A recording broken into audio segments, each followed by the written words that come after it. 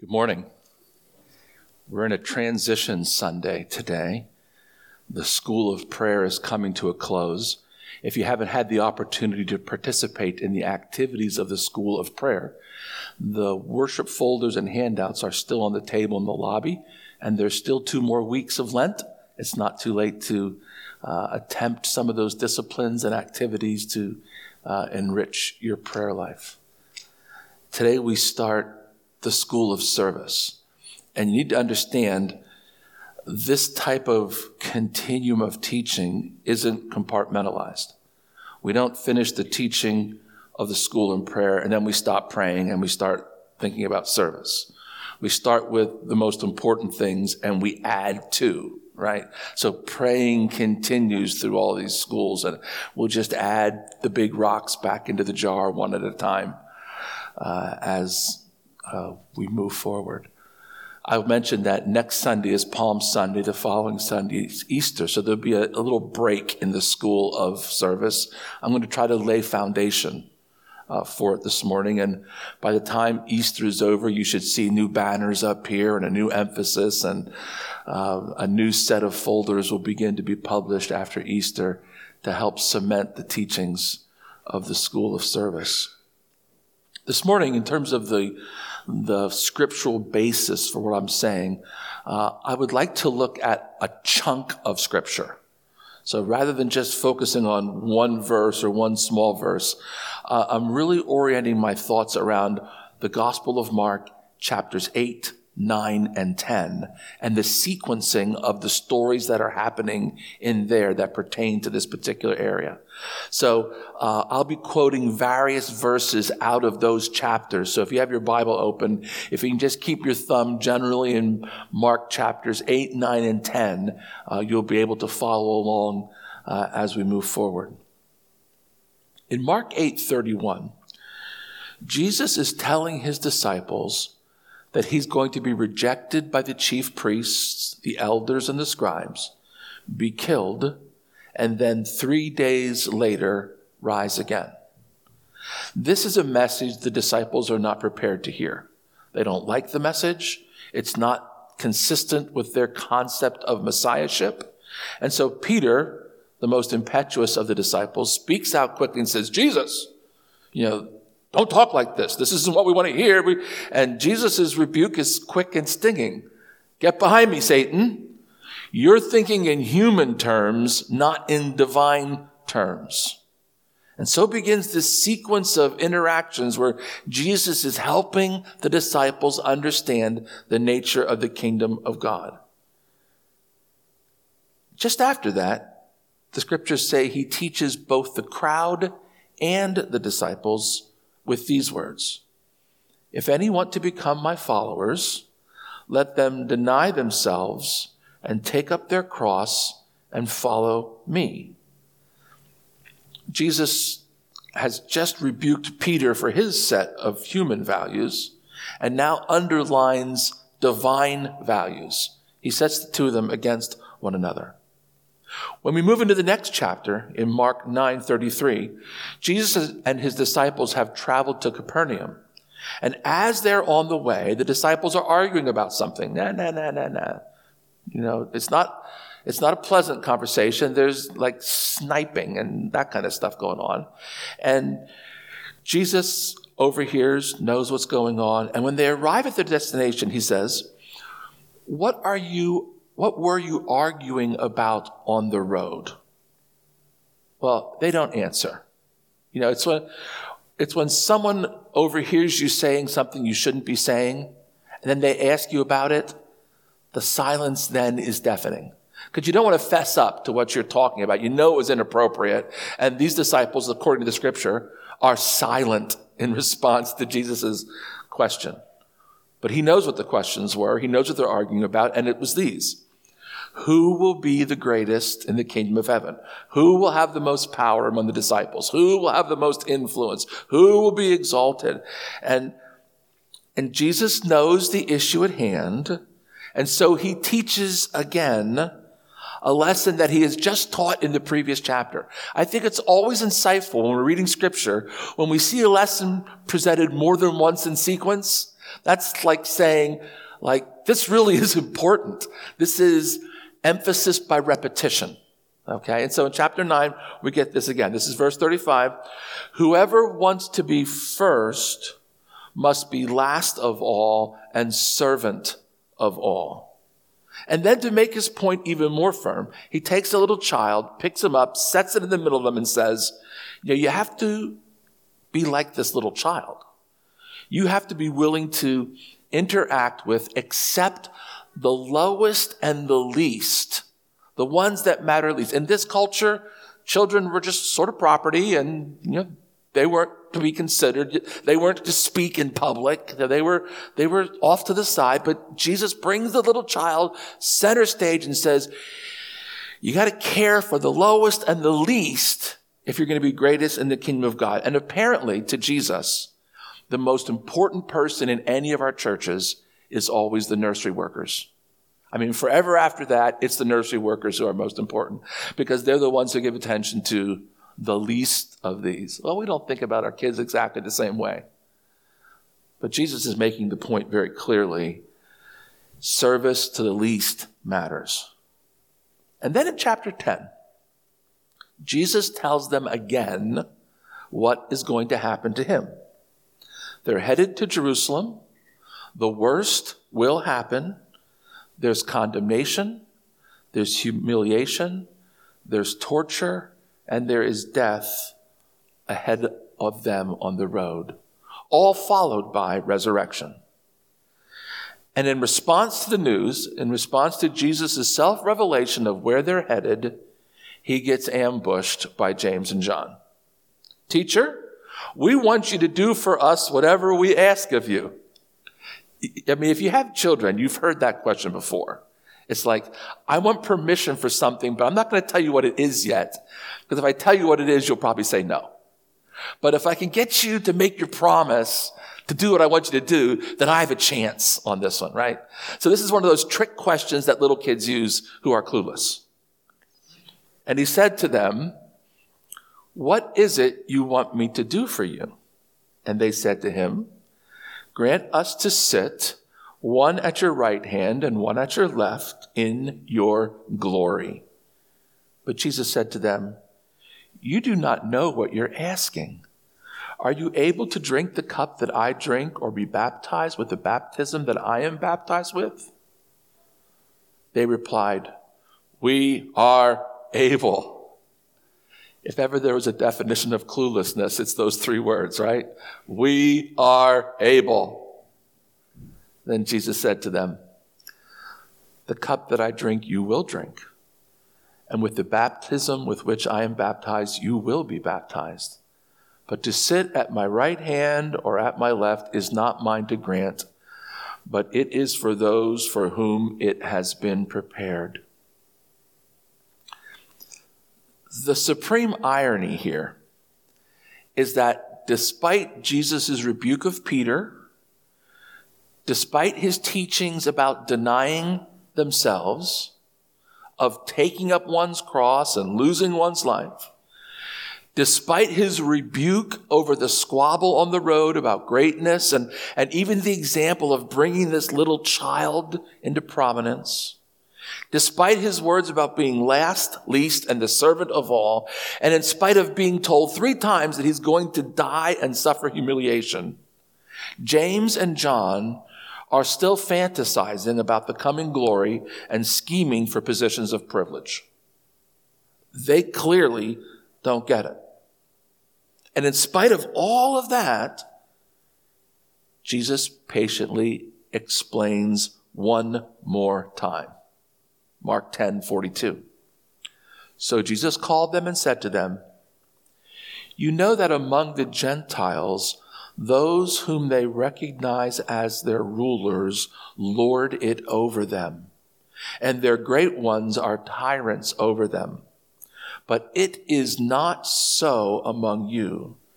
But whoever wishes to be great among you must be your servant.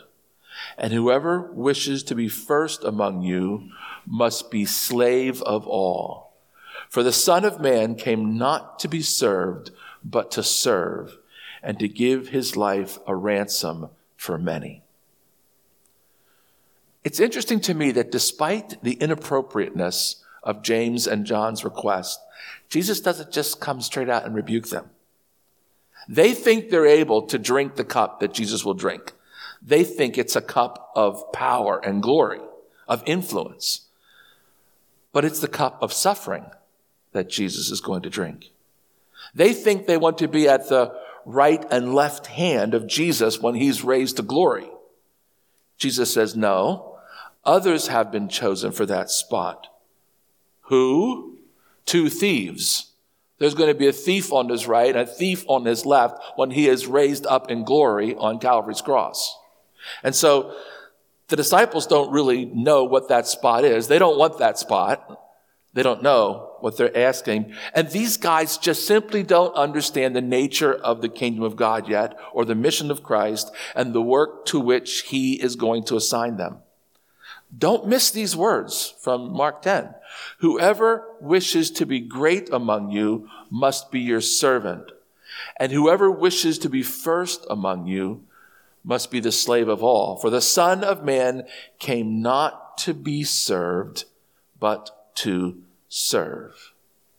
Here's what we're supposed to hear from this. If even the Son of Man didn't come to be served, but to serve others,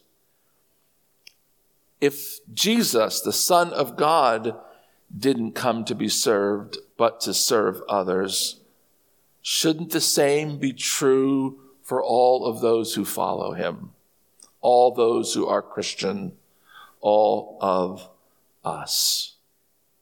I mean, if you're candid, if you read carefully, you can't miss the fact that in these chapters, the disciples are being depicted as slow learners. But we probably can relate to that, can't we?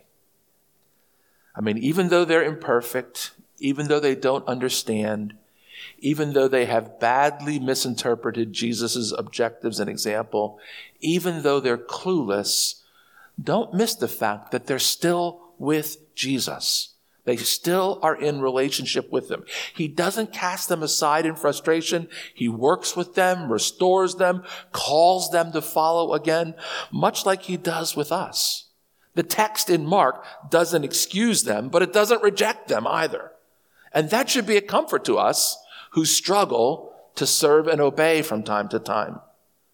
But at some level, you would think, because hindsight is perfect, right? We should be able to do better than them because we know the end of the story. We know that resurrection is coming. We know that Easter is on its way. And so we know that all the claims of Jesus have been validated and vindicated. So based on better posts, a better point of observation, you would think that we could do a little better than that. Now, I'll grant you, we live in a very aggressive culture.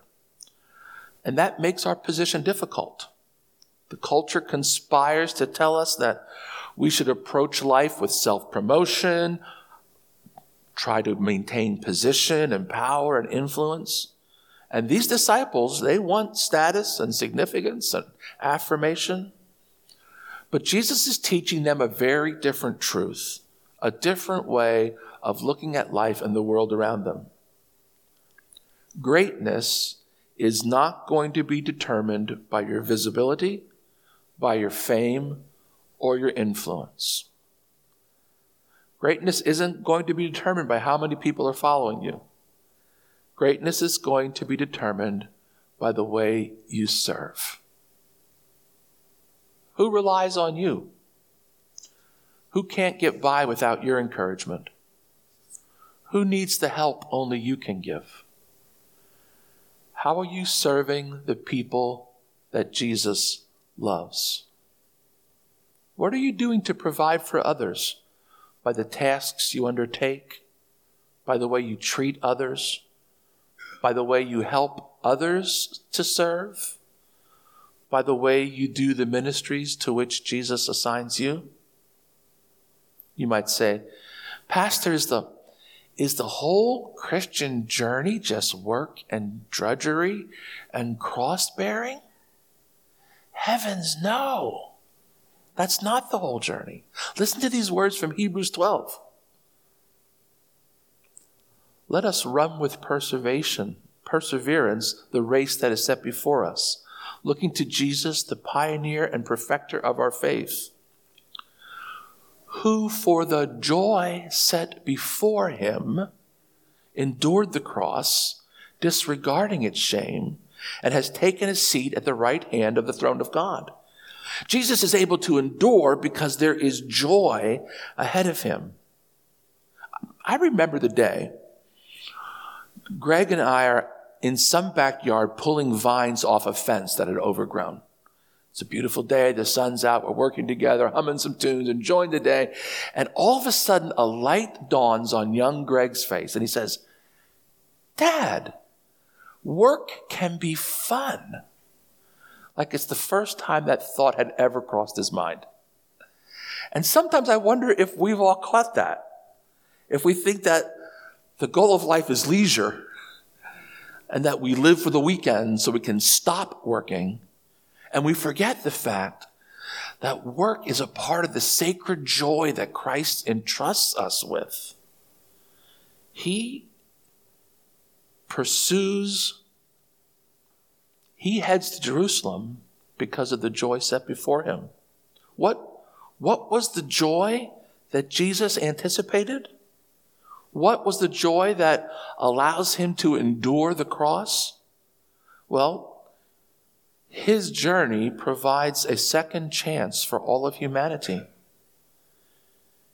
His joy is the joy of forgiveness of sins for all the people he loves. His joy is the protection from the ravages of the lifestyles of sin that destroy us.